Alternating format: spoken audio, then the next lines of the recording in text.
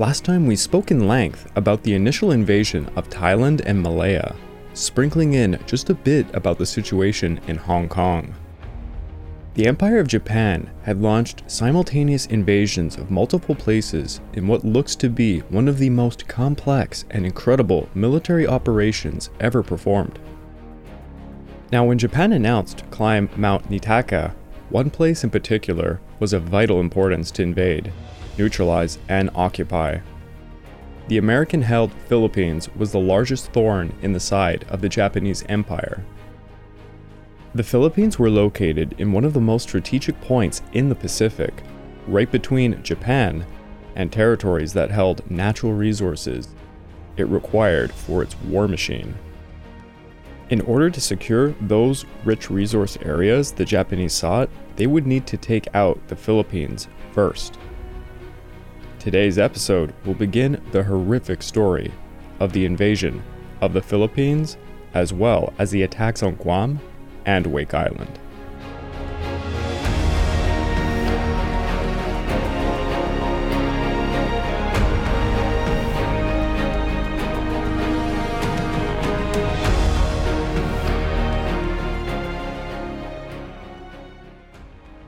Welcome back to the Pacific War Podcast week by week. I'm your dutiful host, Craig Watson.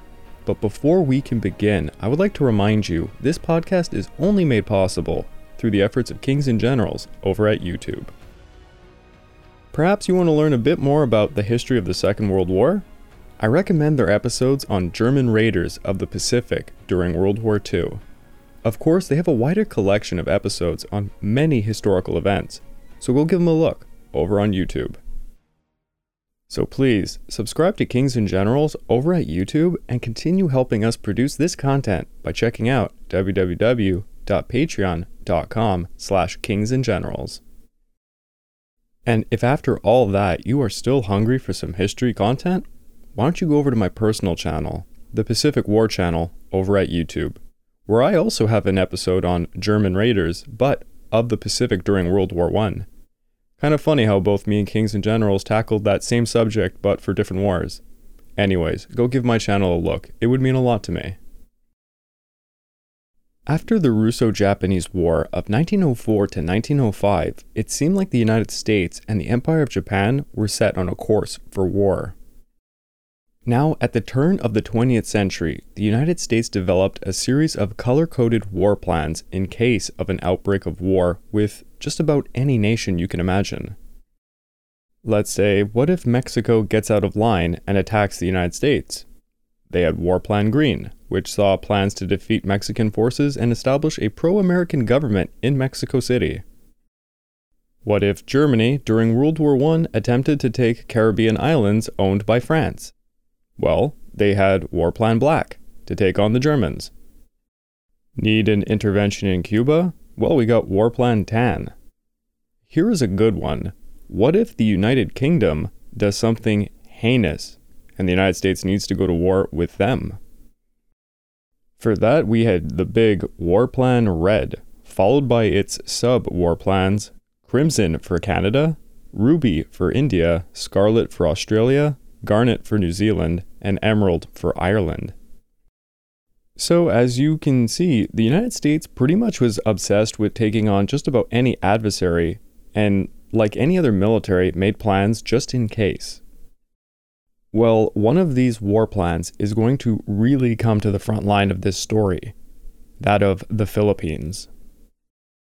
Around just after the Russo-Japanese War had concluded, War Plan Orange was commenced by Theodore Roosevelt in case of an outbreak of war with the Empire of Japan. It would have 3 phases. Phase number 1, the United States expected the loss of its lightly defended outposts south and west of Japan, such as the Philippines, Guam, and Wake Island. The United States knew it could not hope to defend these outposts successfully. Thus, the war plan envisioned the concentration of the United States Navy at their home ports so that these forces could be deployed to the Pacific on short notice. Phase number 2 would see the United States utilize this superior naval and air power to advance against Japanese-occupied islands to establish supply routes and bases. Due to the United States' production power, the U.S. anticipated that the Philippines could be retaken from Japan in about 2 to 3 years. Phase 3 would be the United States utilizing the islands it had acquired to launch attacks on the Japanese home islands, while simultaneously choking its trade with a naval blockade. So as you can see, right from the turn of the century, America pretty much had the plan that would actually unfold during the Pacific War. Now, after World War I, the United States disarmed itself quite a bit, while Japan had strengthened her position by taking the Marianas, the Carolines, and the Marshall Islands from the Empire of Germany. In order to weaken Japan, the United States and Britain pushed the Washington Naval Treaty of 1922, which would be followed up later by the London Naval Treaty. The United States also managed to get the Anglo-Japanese Alliance Treaty to not get renewed, to further the cause of weakening the Empire of Japan. Now, War Plan Orange would undergo a dozen or so revisals, all the way up to the start of the Pacific War. By the 1930s, the American military planners knew that the Philippines would be lost early on in a war against Japan. Thus, War Plan Orange became more and more built around the concept of establishing a defense of the Philippines that would eventually lose, but would later be liberated by the U.S. Pacific Navy, performing an island-hopping campaign. So we now come to the year 1941. War Plan Orange undergoes its latest revisal in April, now named War Plan Orange 3. The plan assumed that the Japanese would attack without a declaration of war and with less than 48 hours warning, so it would be impossible for the United States to provide reinforcements to a place like the Philippines. Thus, the Philippines' defense would be conducted entirely by the military and naval forces already positioned there. Based on an analysis of the Japanese capabilities, they believed the enemy would send an expeditionary force of around 100,000 men to capture Manila, its harbor, and occupy the islands. Thus, the garrison of the Philippines could expect little to no warning. The attack would most likely come during the dry season, shortly after rice crops were harvested in December or possibly January. The main attack would be against Luzon, and they could expect a strong ground force with heavy air and heavy naval support. They would probably land in multiple places simultaneously in order to spread thin the defending forces and to ensure at least one landing is successful. So many of these landings would be feints. Thus, under War Plan Orange 3, the mission of the Philippine garrison was to hold the entrance to Manila Bay and deny its use to the Japanese. There was no intention that U.S. forces should fight anywhere else but central Luzon. Remember that specific sentence, as it's going to be extremely crucial to the story. The United States forces would constitute an initial protective force and have the main task of preventing the enemy landings on Luzon. Failing in this, they were to defeat those forces which succeeded in their landings. If despite all of these attempts the enemy was successful, the initial protective force was to engage in delaying actions, but not at the expense of the primary mission, that being the defense of Manila Bay. Every attempt was to be made to hold back the Japanese advance while withdrawing to the Malayan Peninsula. Another key component of this strategy was to make sure that the delaying actions gave enough time to move all the war materials required to hold Bataan for as long as possible. Thus, Bataan was recognized as the key to the control of Manila Bay and was to be defended to the last extremity. Estimates ranged quite a bit for how long this defense could possibly hold out, but many thought around 6 months, upon which the United States Pacific Fleet may have fought a decisive naval battle and won, and could perhaps reinforce the Philippines. Just about no one in the high military believed this was possible. It was estimated that it would take the United States Pacific Fleet over 2 years to fight its way across the Pacific. Thus, the entire plan assumed the Philippines would fall in around 6 months.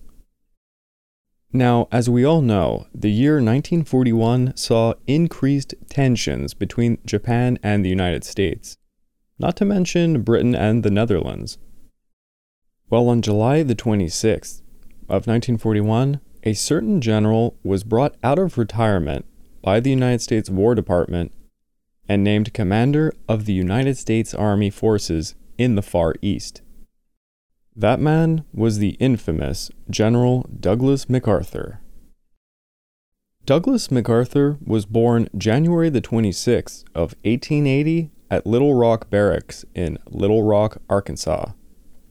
His father's name was Arthur MacArthur, Jr., and his mom, Mary Pinckney Hardy MacArthur.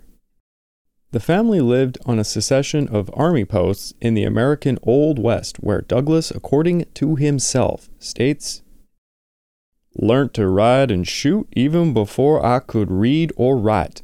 Indeed, almost before I could walk and talk."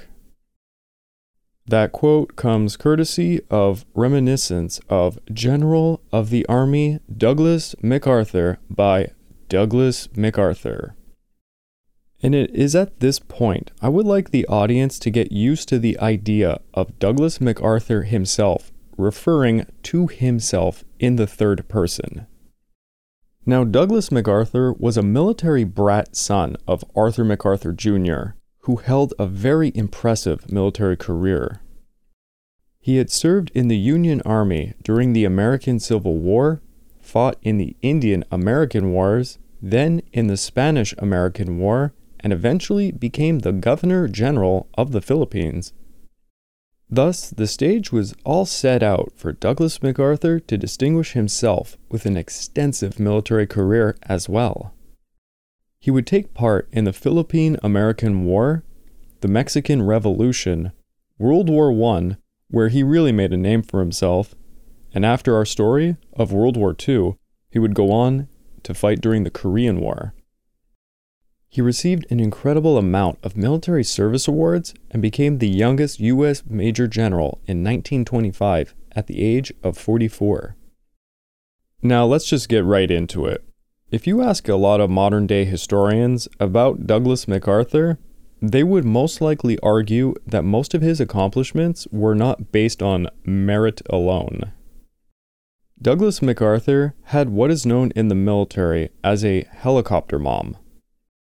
A helicopter mom, also known as a cosseting parent, is one who pays extremely close attention to their child's experiences and problems and often intervenes on their behalf.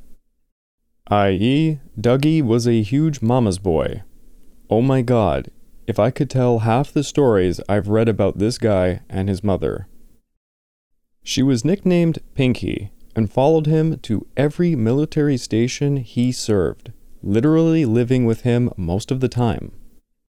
She used her influence as the wife of Commanding General Arthur MacArthur Jr. to make sure that her son received the kinds of positions and postings that would make sure he moved on ahead. Indeed, MacArthur seemed to go from glory to glory, from superintendent at West Point to Major General in the Philippines, bringing his mother along straight to Manila. To give a real-life example of today, just imagine a mom who shows up to her child's school demanding the very best for her boy and making a hell of a scene with the administration to make sure whatever she needs is done. But unfortunately, she would die in 1935, which hurt Douglas MacArthur tremendously. That same year, Douglas MacArthur was hired by his personal friend, Manuel Quezon, the president of the Philippines, to supervise the creation of a new Philippine army. And on December the 31st of 1937, MacArthur officially retired from the United States Army, ceasing to represent the United States, but he did continue as Quezon's advisor in a civilian capacity. Now, what I really want to talk about, briefly mind you, is the character of Douglas MacArthur. He has been called before America's Caesar, and that makes perfect sense given his egomania. Now, Douglas MacArthur was indeed brilliant, but he was also the first person to tell you that, and he made sure that you knew that. He was also incapable of admitting his own errors or taking any responsibility when things went wrong. President Eisenhower said once of MacArthur, quote, "He had an obsession that a high commander must protect his image at all costs and must never admit his wrongs." President Eisenhower also said, "Douglas could never see a sun, or even a moon for that matter, in the heavens as long as he was the sun." End of quote. In the early 1930s, he was noted to sit at his desk in Washington wearing a Japanese kimono, cooling himself with an oriental fan, smoking cigarettes out of a jeweled cigarette holder. It was also around this time he began to refer to himself in the third person and hired a public relations staff to promote his image to the American people. George Marshall said of this situation, quote, "You don't mean his staff, you mean his court." End of quote. He said this because MacArthur literally just hired a staff around him that would help glorify his image. MacArthur would also write in grandiose, self-glorifying prose, attributing much of the United States Army's success to himself, often emphasizing the many awards he received throughout his career, which, to be honest, were many. Douglas MacArthur is quite a polarizing figure. Here is a small piece of history about Dougie before the war, an event called the Bonus Army Situation. In 1932, thousands of World War I veterans gathered in Washington with their families to insist that the government pay them bonuses. These bonuses were scheduled to be paid later on in 1945, but the Great Depression had left many veterans suffering and in need of that income. Well, all of this gathering became a real problem, and President Hoover was forced to intervene, so he ordered the army with the task of dispersing the protesters. Well, Douglas MacArthur saw these people, which we will call the Bonus Army at this point, as communist conspirators, rather than a peaceful group of struggling veterans. And it was Douglas MacArthur who led the army and drove out the demonstrators, destroying their encampments using tanks and tear gas. The destruction of the protesters' tents violated explicit orders from President Hoover, and the operation resulted in several injuries and one death. It eventually became quite clear there was no communist conspiracy here, and the Bonus Army were really just struggling veterans. Douglas MacArthur, however, continued to insist otherwise. In his memoir, that we had already mentioned, Reminiscence of General of the Army Douglas MacArthur by Douglas MacArthur, he asserts, quote, "The movement was actually far deeper and more dangerous than an effort to secure funds. The communists hoped to incite revolutionary action." End of quote. The fact that he held these views at that time is somewhat odd. That he defended himself decades later is clearly incorrect and honestly irrational. And the reason why I gave this example is because it makes crystal clear the case that Douglas MacArthur was truly unable to admit errors on his part. The man simply could not bring himself to tarnish his own perceived image as this kind of infallible commander. Now, we are going to be spending a lot of time with Douglas MacArthur throughout the Pacific War series, but I just wanted to give you a taste of the man before we start this story. I do so because his character really plays out when you look at some of the decisions he makes, and hell, when Kings and Generals began to show me their plans for this entire series, Dougie was one of my favorite figures to tackle first. And thus I will leave you with this if you still need something to visualize the man.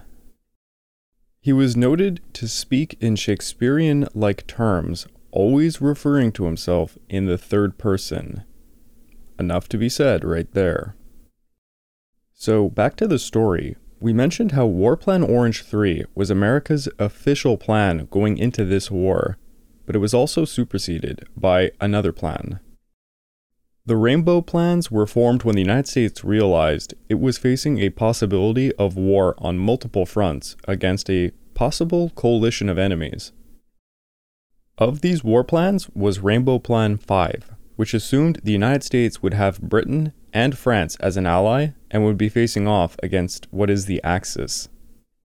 One major component that came about was during 1941 when Sir Winston Churchill and President Roosevelt had met at the Arcadia Conference and made a very large decision about the war.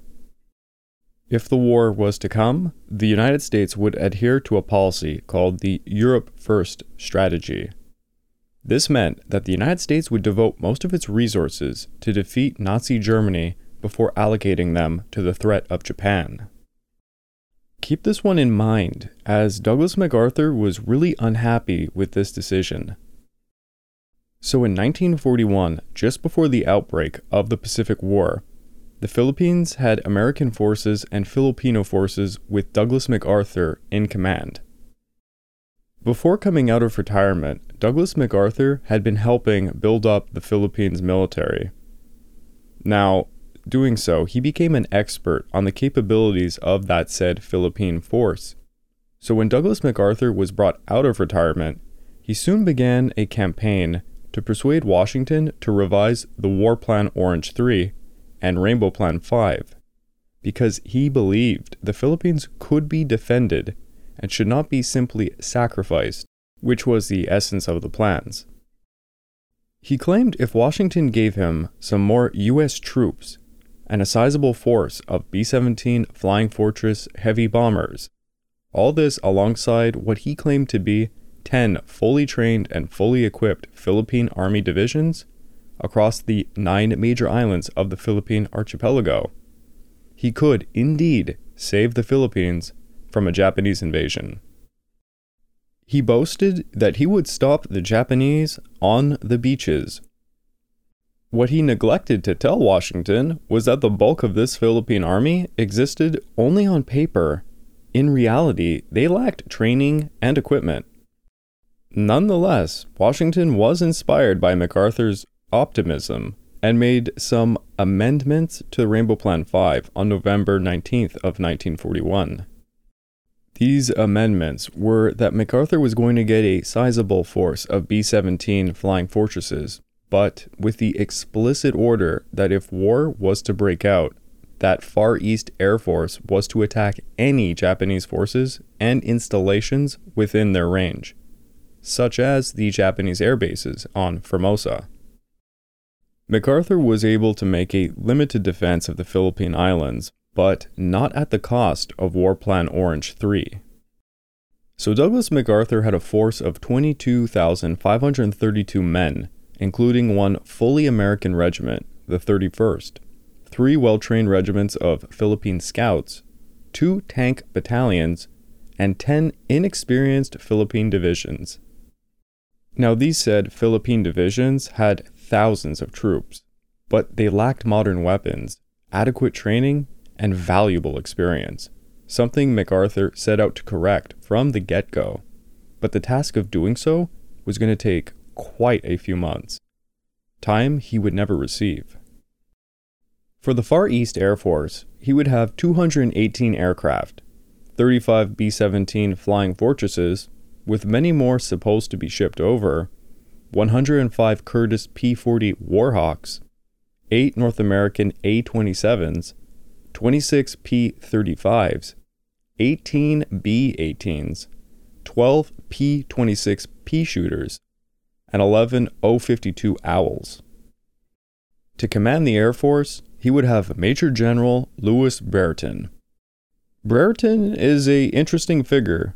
He was one of the first military pilots of the United States Army, and seen as quite a hedonistic man by his critics during the day, such as Omar Bradley, who really hated his guts.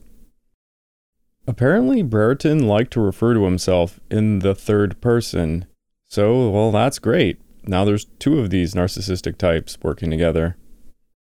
Despite all that, he was noted to be an effective air commander, and a very reliable one.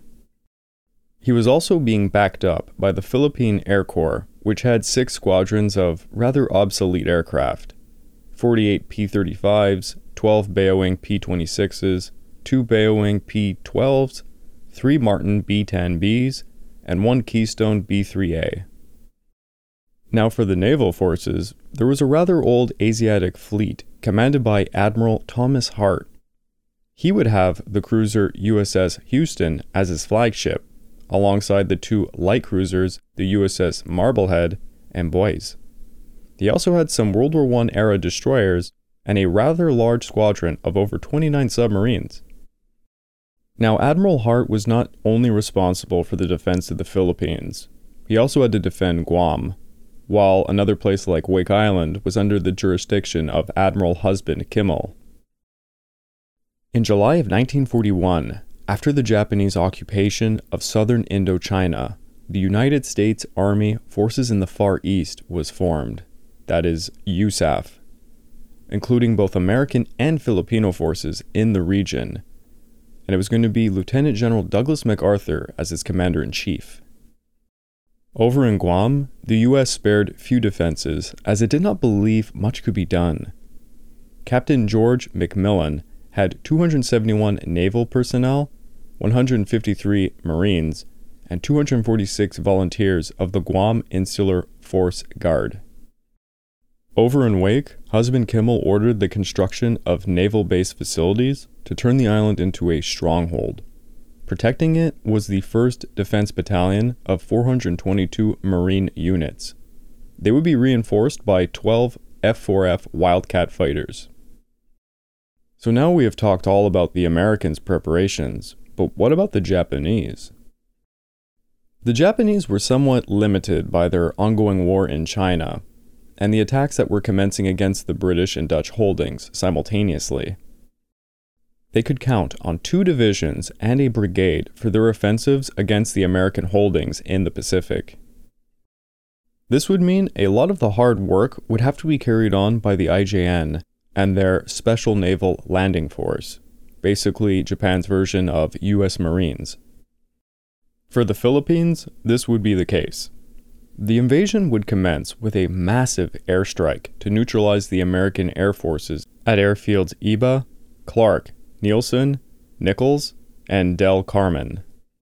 For the invasion to work, they would require air superiority. They also needed to execute several amphibious invasions against the northern airfields at Batan Island, Vigan, Apari, and Legazpi, which would allow them to stage another airstrike on Del Monte. Once the air superiority was assured, then they would launch their main amphibious assault against Luzon, and Mindanao, and Davao. Once those beachheads were secured, then they would advance on San Fernando, Ligañan, Manila, Davao, Cagayan de Oro, Jolo, Leyte, and Corregidor Island. The 14th Army was tasked with invading the Philippines under the command of Lieutenant General Homa Masaharu. Homa was an amateur playwright and painter, earning the nickname Poet General. He was also the leader of the pro-British American minority of the IJA. He was considered a cultured man by his colleagues. He had spent 8 years with the British, including military service in France during 1918 with the British Expeditionary Force, where he was awarded a military cross. He had developed a deep respect and understanding of the West. Thus, he was sent as a military attaché to Britain in the 1930s, where his proficiency in the English language became quite an asset. He proved to be a capable commander during the China War and famously protested publicly after the fall of Nanking, quote, "Unless peace is achieved immediately, it will be disastrous." End of quote. For stating this, he was removed from the front lines and reassigned to become Commander-in-Chief of the Taiwan Army District from 1940 to 1941.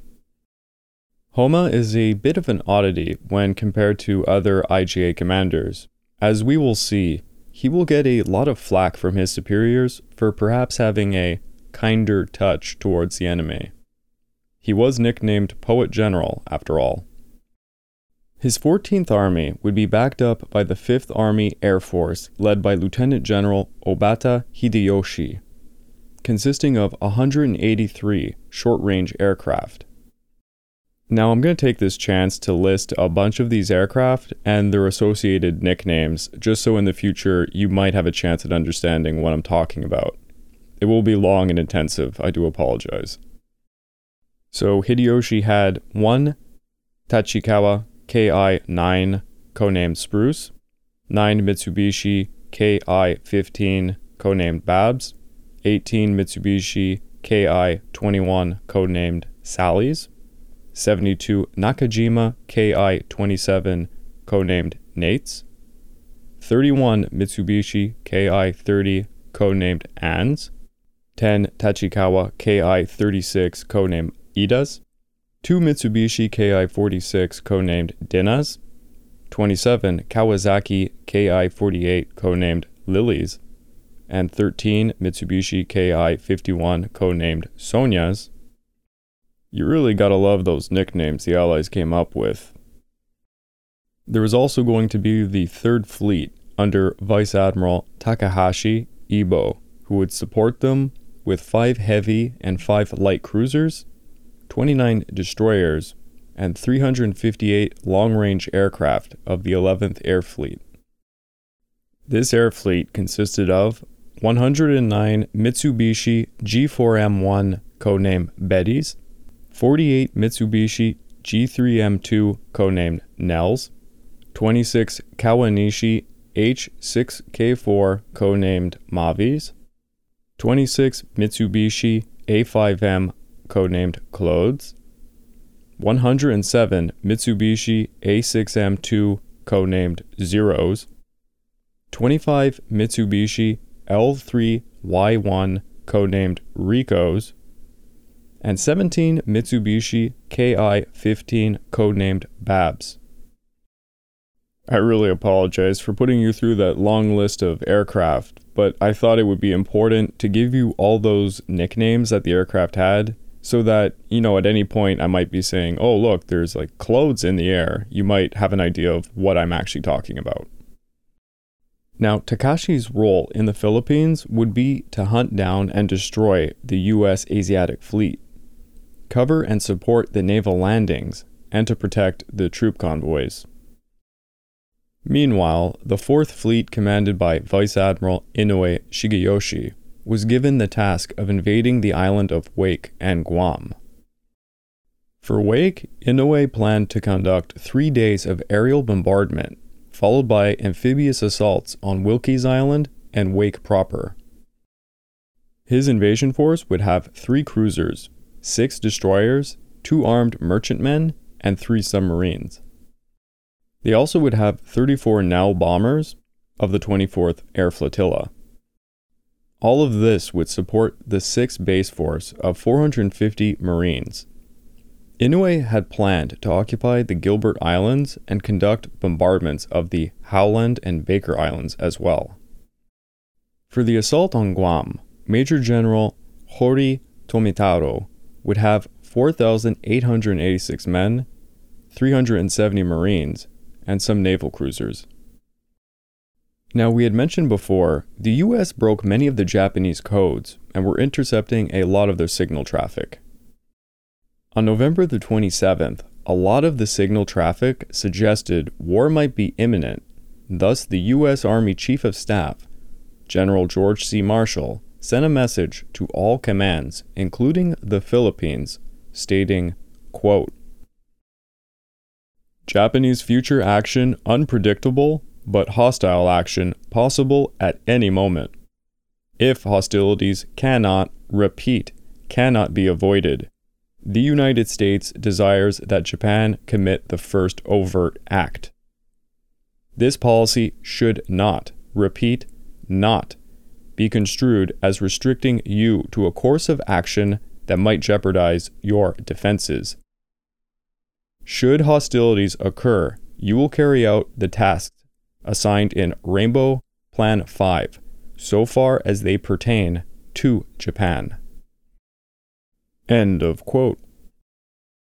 Despite the fact the Philippines was regarded as the most likely primary target in the event of a war with Japan, Douglas MacArthur took no significant steps to place his command on full war alert. General Douglas MacArthur was preparing to depart on an overseas liaison mission when General Brereton warned him that the B-17 bombers at Clark Field were within range of Japanese bombers from Formosa. Brereton proposed moving the B-17s to the more southern airbase on the island of Mindanao, to which MacArthur agreed. Yet, despite this, 17 of the 35 B-17s would still be sitting at Clark Field by December the 8th. So by December the 3rd, Douglas MacArthur positioned his forces in case of a Japanese attack. He did not abide by War Plan Orange 3, which was still the official policy. Instead, he implemented his own plan. Based on what he called active defense, he wanted to defeat the Japanese on all the beaches before they could establish footholds.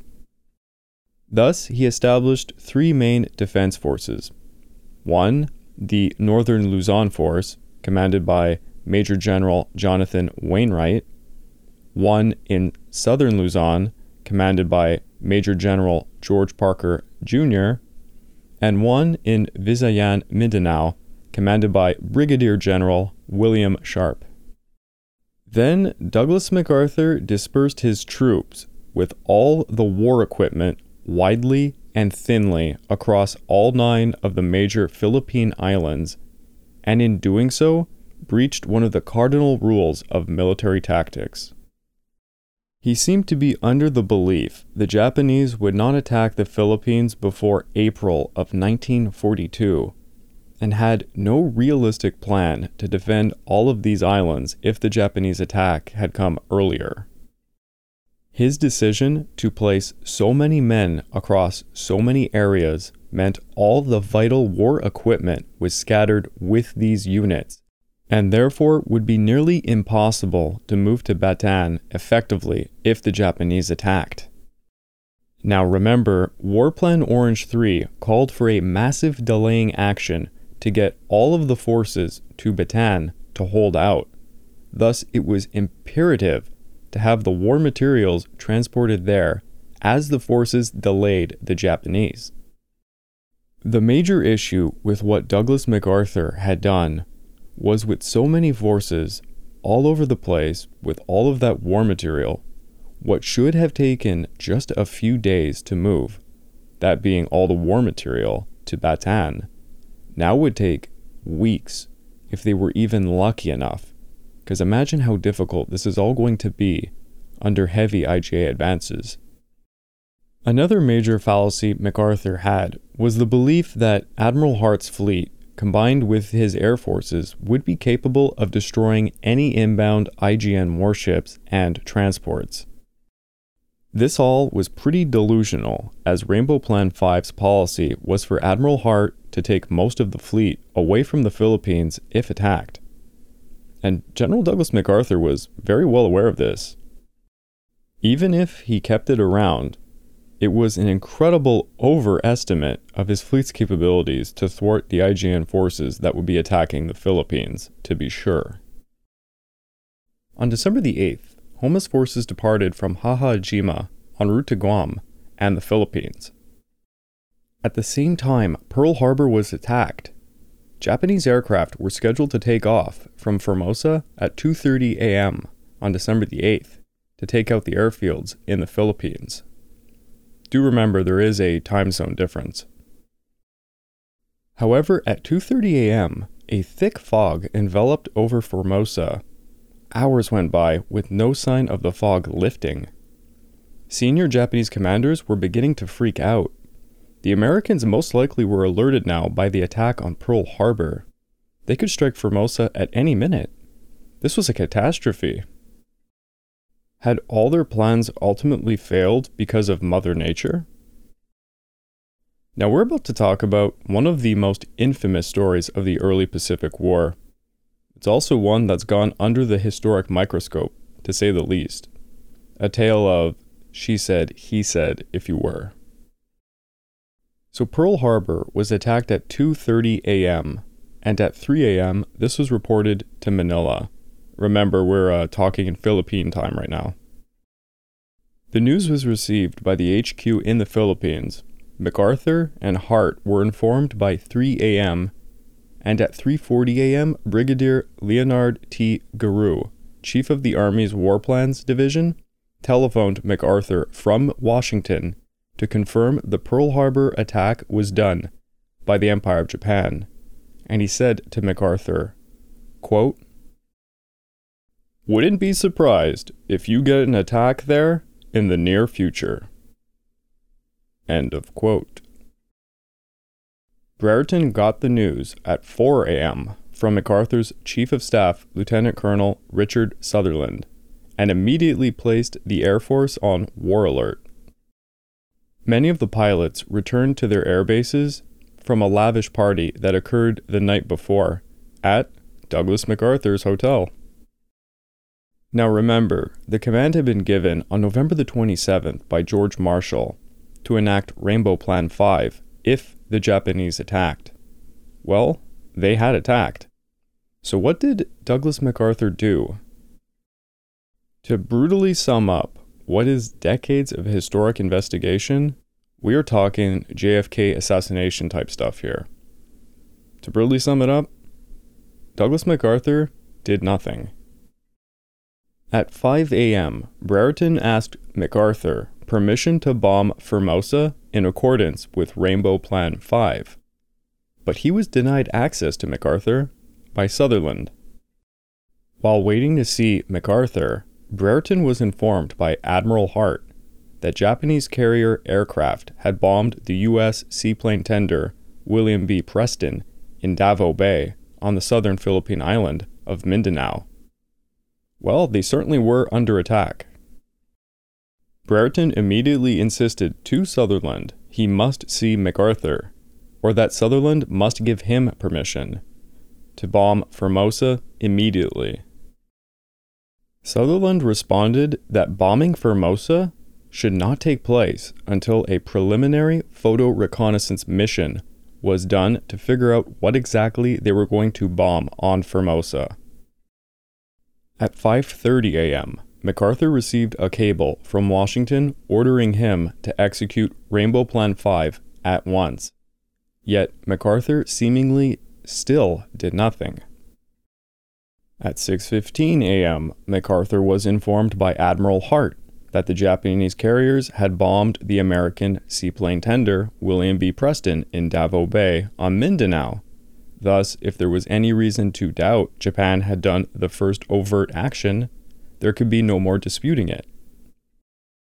At 7:15 a.m., Brereton asked permission to bomb Formosa again, and Sutherland responded, quote, "MacArthur said no. We must not make the first overt act. Your role is defensive for the time being." End of quote. At 8 a.m., General Henry H. Arnold called Brereton from Washington, warning him not to let his planes be attacked on the ground. So Brereton began ordering his aircraft to circle the airfields by 8:30 a.m.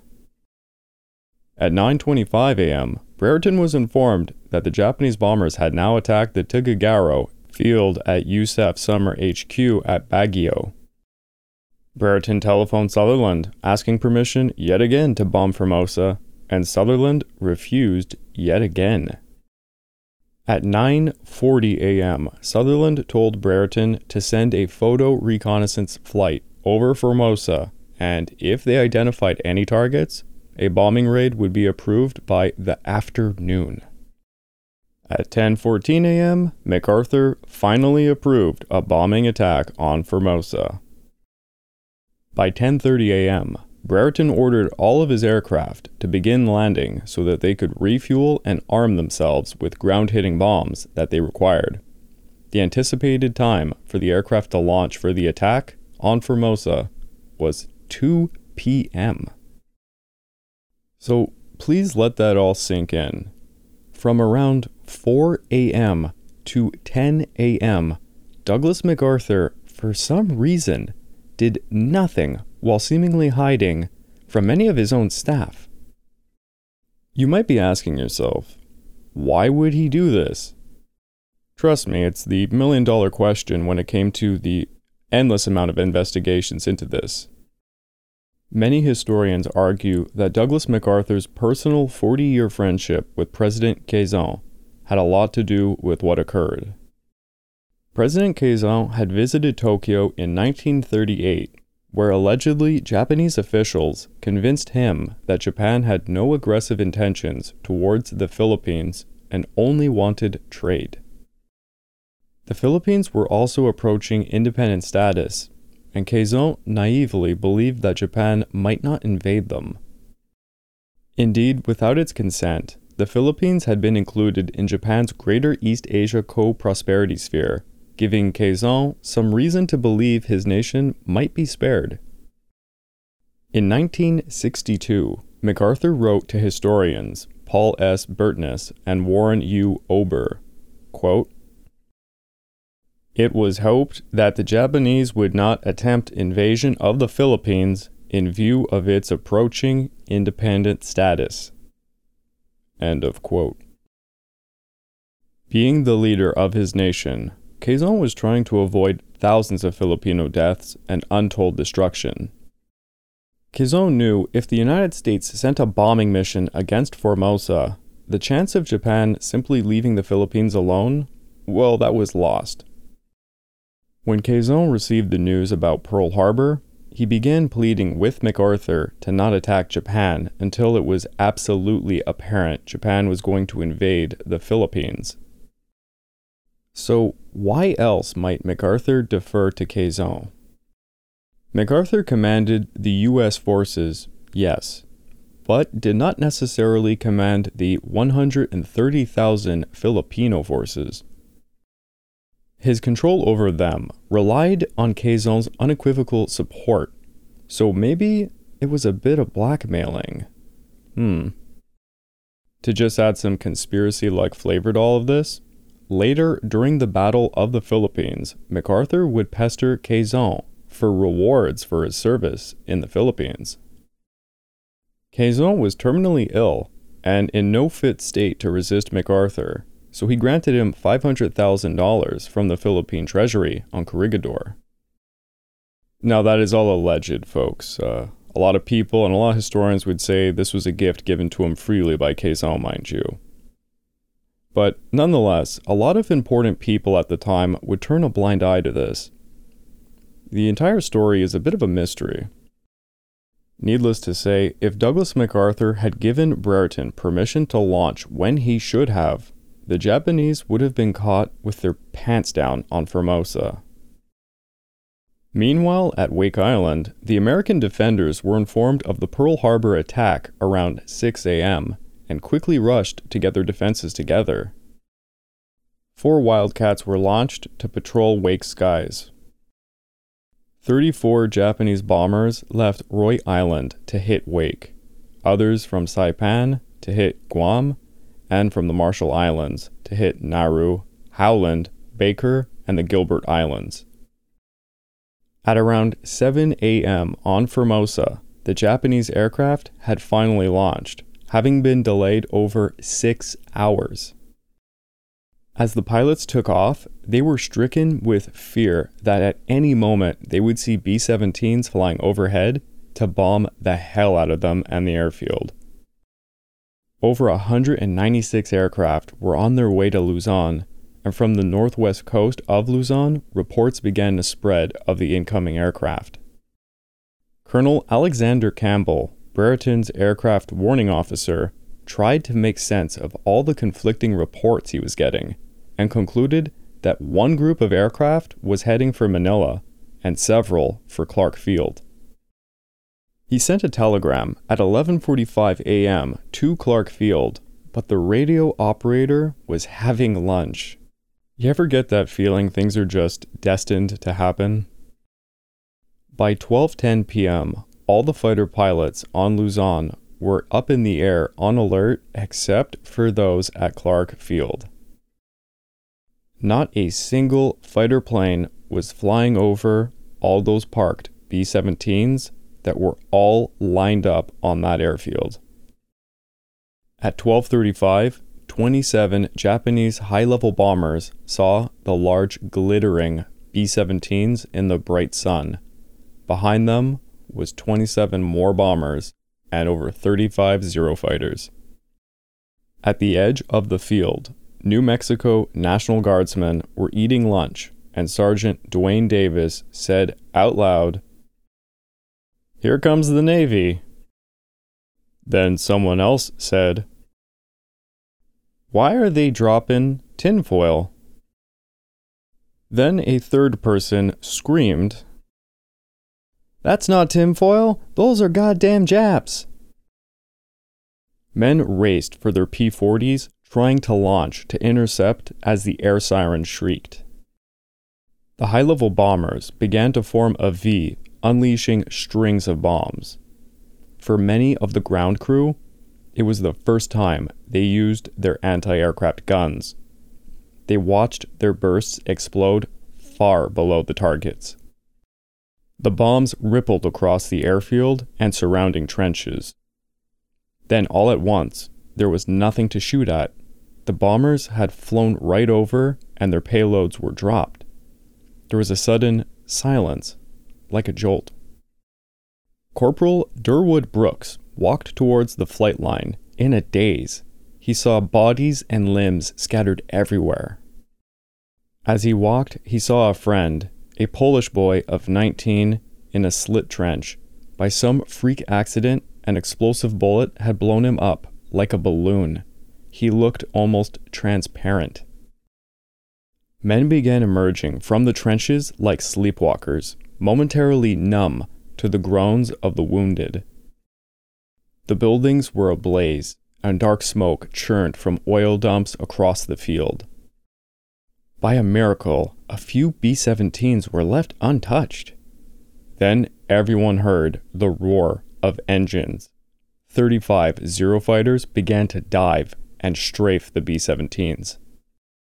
These men on the ground were all assured by their commanders there was no such thing as a good Japanese fighter plane. One B-17 exploded as tracers ignited its gas tank. Black clouds of smoke ran up. Men were cut to pieces by strafing fire. Only 3 B-17s remained. Clark's Field was obliterated. Fighter pilot Don Steele said of the site, quote, "There was beautiful Clark Field, all in flames. Every building on the airdrome was on fire. Large columns of smoke rising 18,000 feet. Sleek and shining B-17s that we were so proud of and had just received from the States were all sitting on the ground, blazing." End of quote.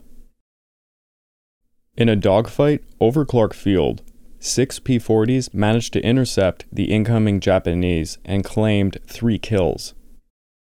2 of the United States pilots were killed, including one Lieutenant Herbert Ellis, who had claimed 2 of the kills. Having been hit and set on fire, Ellis bailed out of his plane and was gunned down as he parachuted. The air war with Japan was not going to be a gentleman's affair. Simultaneously, Iba Airfield was hit by 54 Betty bombers. All but 4 of the P-40 squadrons were shot on the field. They had been caught while landing. Similar to Clark Field, the buildings were lit on fire, all the aircraft destroyed on the ground or in the air by the Zero fighters. When the Zeros followed up the bombing by strafing the grounded aircraft, they were met by 12 P-40s, but the P-40s were simply no match. By that afternoon, half of the Far East Air Force were completely destroyed. The Japanese had gained air superiority for their invasion. Over on Formosa, the Japanese soldiers waited with gas masks on, expecting B-17s to rain gas attacks upon them. It never came. Douglas MacArthur's biographer described what Douglas MacArthur looked like when he found out. He said, quote, "His mental condition at this time was verging catatonic. He looked gray, ill, and exhausted." End of quote. Douglas MacArthur would state after the war, when being accused of failing to obey orders, i.e., Rainbow Plan 5, quote, "The United States desired that Japan commit the first overt act. My orders were explicit not to initiate hostilities against the Japanese." End of quote. This, of course, is a ridiculous defense. As I have explained, Douglas MacArthur would never accept his own errors.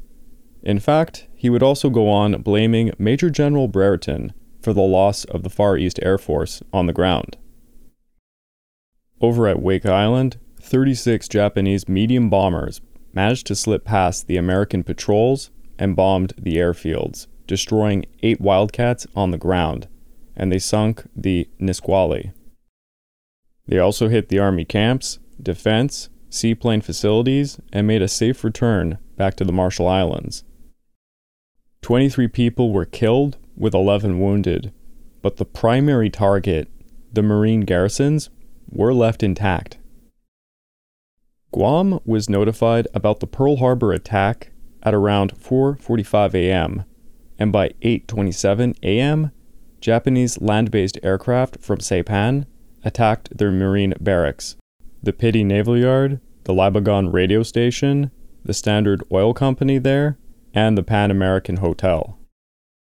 The minesweeper USS Penguin was sunk, but managed to shoot down a single Japanese bomber. The air raids continued over the island from morning into afternoon, only stopping around 5 p.m. One officer was killed, with several men wounded. It was kind of like a second Pearl Harbor. In one day, 2 of the 3 most powerful deterrents to Japan had been thwarted: the Pacific Fleet, MacArthur's B-17 Strike Force, and Britain's Force Z. 2 troop ships landed 490 Japanese Marines on Bataan Island, and they took control of its small airfield with ease. And just to eliminate some confusion, Bataan Island is not part of the Malayan Peninsula. These are completely different things. Admiral Hart executed Rainbow Plan 5 and ordered the Asiatic Fleet to withdraw and join the British and Dutch forces over in Borneo. 13 dive bombers and 9 fighters began to bomb and strafe Davao. 54 bombers laid waste to Cavite. In the words of Lieutenant John Buckley, quote, "They flattened Cavite Navy Yard. There isn't any other word. Here was the only American naval base in the Orient beyond Pearl Harbor, pounded into bloody rubbish." End of quote. 27 bombers and 36 fighters hit Nielsen, 18 fighters strafed Nichols, and other bombers struck at Manila. Over the next few days, the only remaining aircraft was a handful of P-40s and the B-17s that had been moved south before the attack. Douglas MacArthur was left with no naval forces or air forces to defend the Philippines. All he could count on were his ground forces. Both Wake and Guam were hit again on December the 9th, but this time they were prepared. At Wake, the civilian hospital and Pan Am Air Facility were destroyed, but 2 Japanese bombers were shot down by the Wildcats. At Guam, 9 Japanese bombers hit the same targets as they did on December the 8th, but also hit the government house in Agana and a few villages. On December the 10th, at around 2 a.m., 370 Japanese Marines landed on Dunkes Beach north of Agana. They engaged the Guam Insular Force Guard and easily overtook the defenders.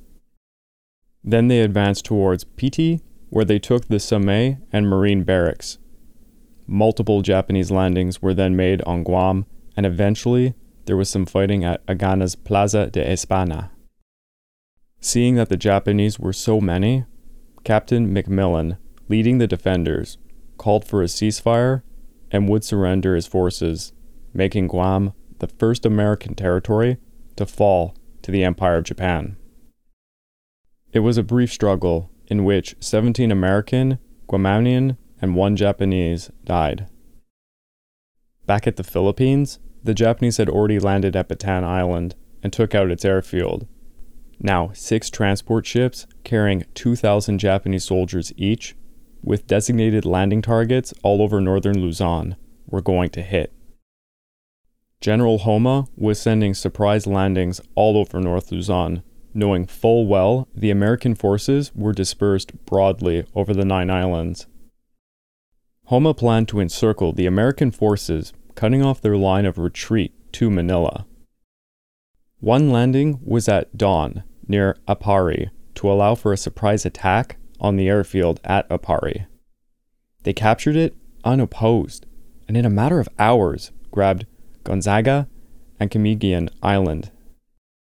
With Apari in their hands, the Japanese now had an airfield to launch further airstrikes onto the main island.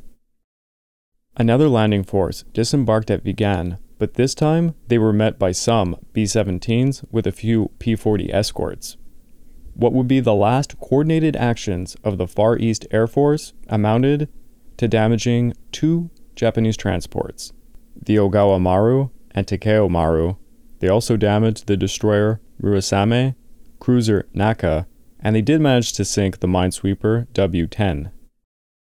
But most importantly, they forced some of the landing troops to retreat back to the transports. But these transports would simply land the following day, just 4 miles south. The troops that did not retreat managed to capture the airfield at Vigan. Douglas MacArthur was livid when he heard reports of the initial Japanese landings, blaming Major General Jonathan Wainwright for his incompetence in MacArthur's planned active defense. Do you remember that planned active defense where MacArthur would just hit the Japanese at the beaches? Not to mention, poor Wainwright would be something like a major scapegoat for most of Douglas MacArthur's faults. Historian John Gordon described MacArthur's reaction to the developing military catastrophe in the Philippines as, quote, delusional. MacArthur radioed General Marshall in Washington on December the 10th, asking for, quote, an immediate attack on Japan from the north. There is a golden opportunity existing for a master stroke while the enemy is engaged in overextended air effort. End of quote. On December the 12th, another Japanese surprise landing force came from Palau Island and disembarked on Legazpi. This attack was also a diversion intended to draw out MacArthur's forces, but none came. So they took the city and its airfield unopposed. Tuguegarao Airfield, just south of Apari, was captured swiftly, and the last major U.S. airfield at Del Monte was now in danger of being captured itself. At this point, Brereton asked for permission to take the remaining 14 B-17s and transfer them to Darwin. MacArthur agreed. At this time, Clark Lee of the Associated Press in Manila began to make reports to the public. One of them stated, quote, "The Japanese army is an ill-uniformed, untrained mass of young boys between 15 and 18 years old, equipped with small-caliber guns and driven forward by desperate determination to advance or die. Their .25 caliber rifle and machine gun bullets could not even kill a man. They're no damned good on the ground." End of quote. Yeah, the Americans had not even really got a taste of a real ground battle yet against the Japanese, as these landings were all surprise attacks and took them completely off guard. Homma would soon order his forces in northern Luzon to concentrate on Ligañan Gulf. Soon, the main attack force would land and begin the invasion of Luzon. But you're gonna have to wait for the next episode for that one. We are now going to talk a bit about Wake Island, that's about to have a really bad day on December the 11th. Rear Admiral Sadabichi Kajioka's Wake Island invasion force was a light cruiser, 6 destroyers, and 2 transports carrying around 560 Marines. And they were going to have a hell of a morning on December the 11th. They were about to run into a small garrison of 450 men led by Marine Major James Devereux. Devereux ordered his 6 5-inch coastal guns to bombard the invasion fleet, but also ordered his machine gunners to hold their fire until the enemy moved within range of their coastal defenses. The IJN destroyer Hayate took some direct hits from the coastal guns at a distance of 4,000 feet, right under her magazines, causing her to explode and sink within just 2 minutes. The Hayate had a single survivor and was the first IJN surface ship to be sunk in the war. Another coastal gun hit the Yubari several times, and 4 Wildcats managed to hit and sink the destroyer Kisaragi by dropping bombs on her stern, exploding her own depth charges. The Japanese had 407 casualties and were forced to withdraw before the landings even took place. Commander Cunningham shouted out, "Send us more Japs!" The Japanese licked their wounds, returning to the Marshall Islands, but they immediately ordered an aerial bombing over the batteries on Pele Island that had done them so much harm. Luckily, Devereux moved the location of the batteries to the east end of Pele to avoid complete destruction of them.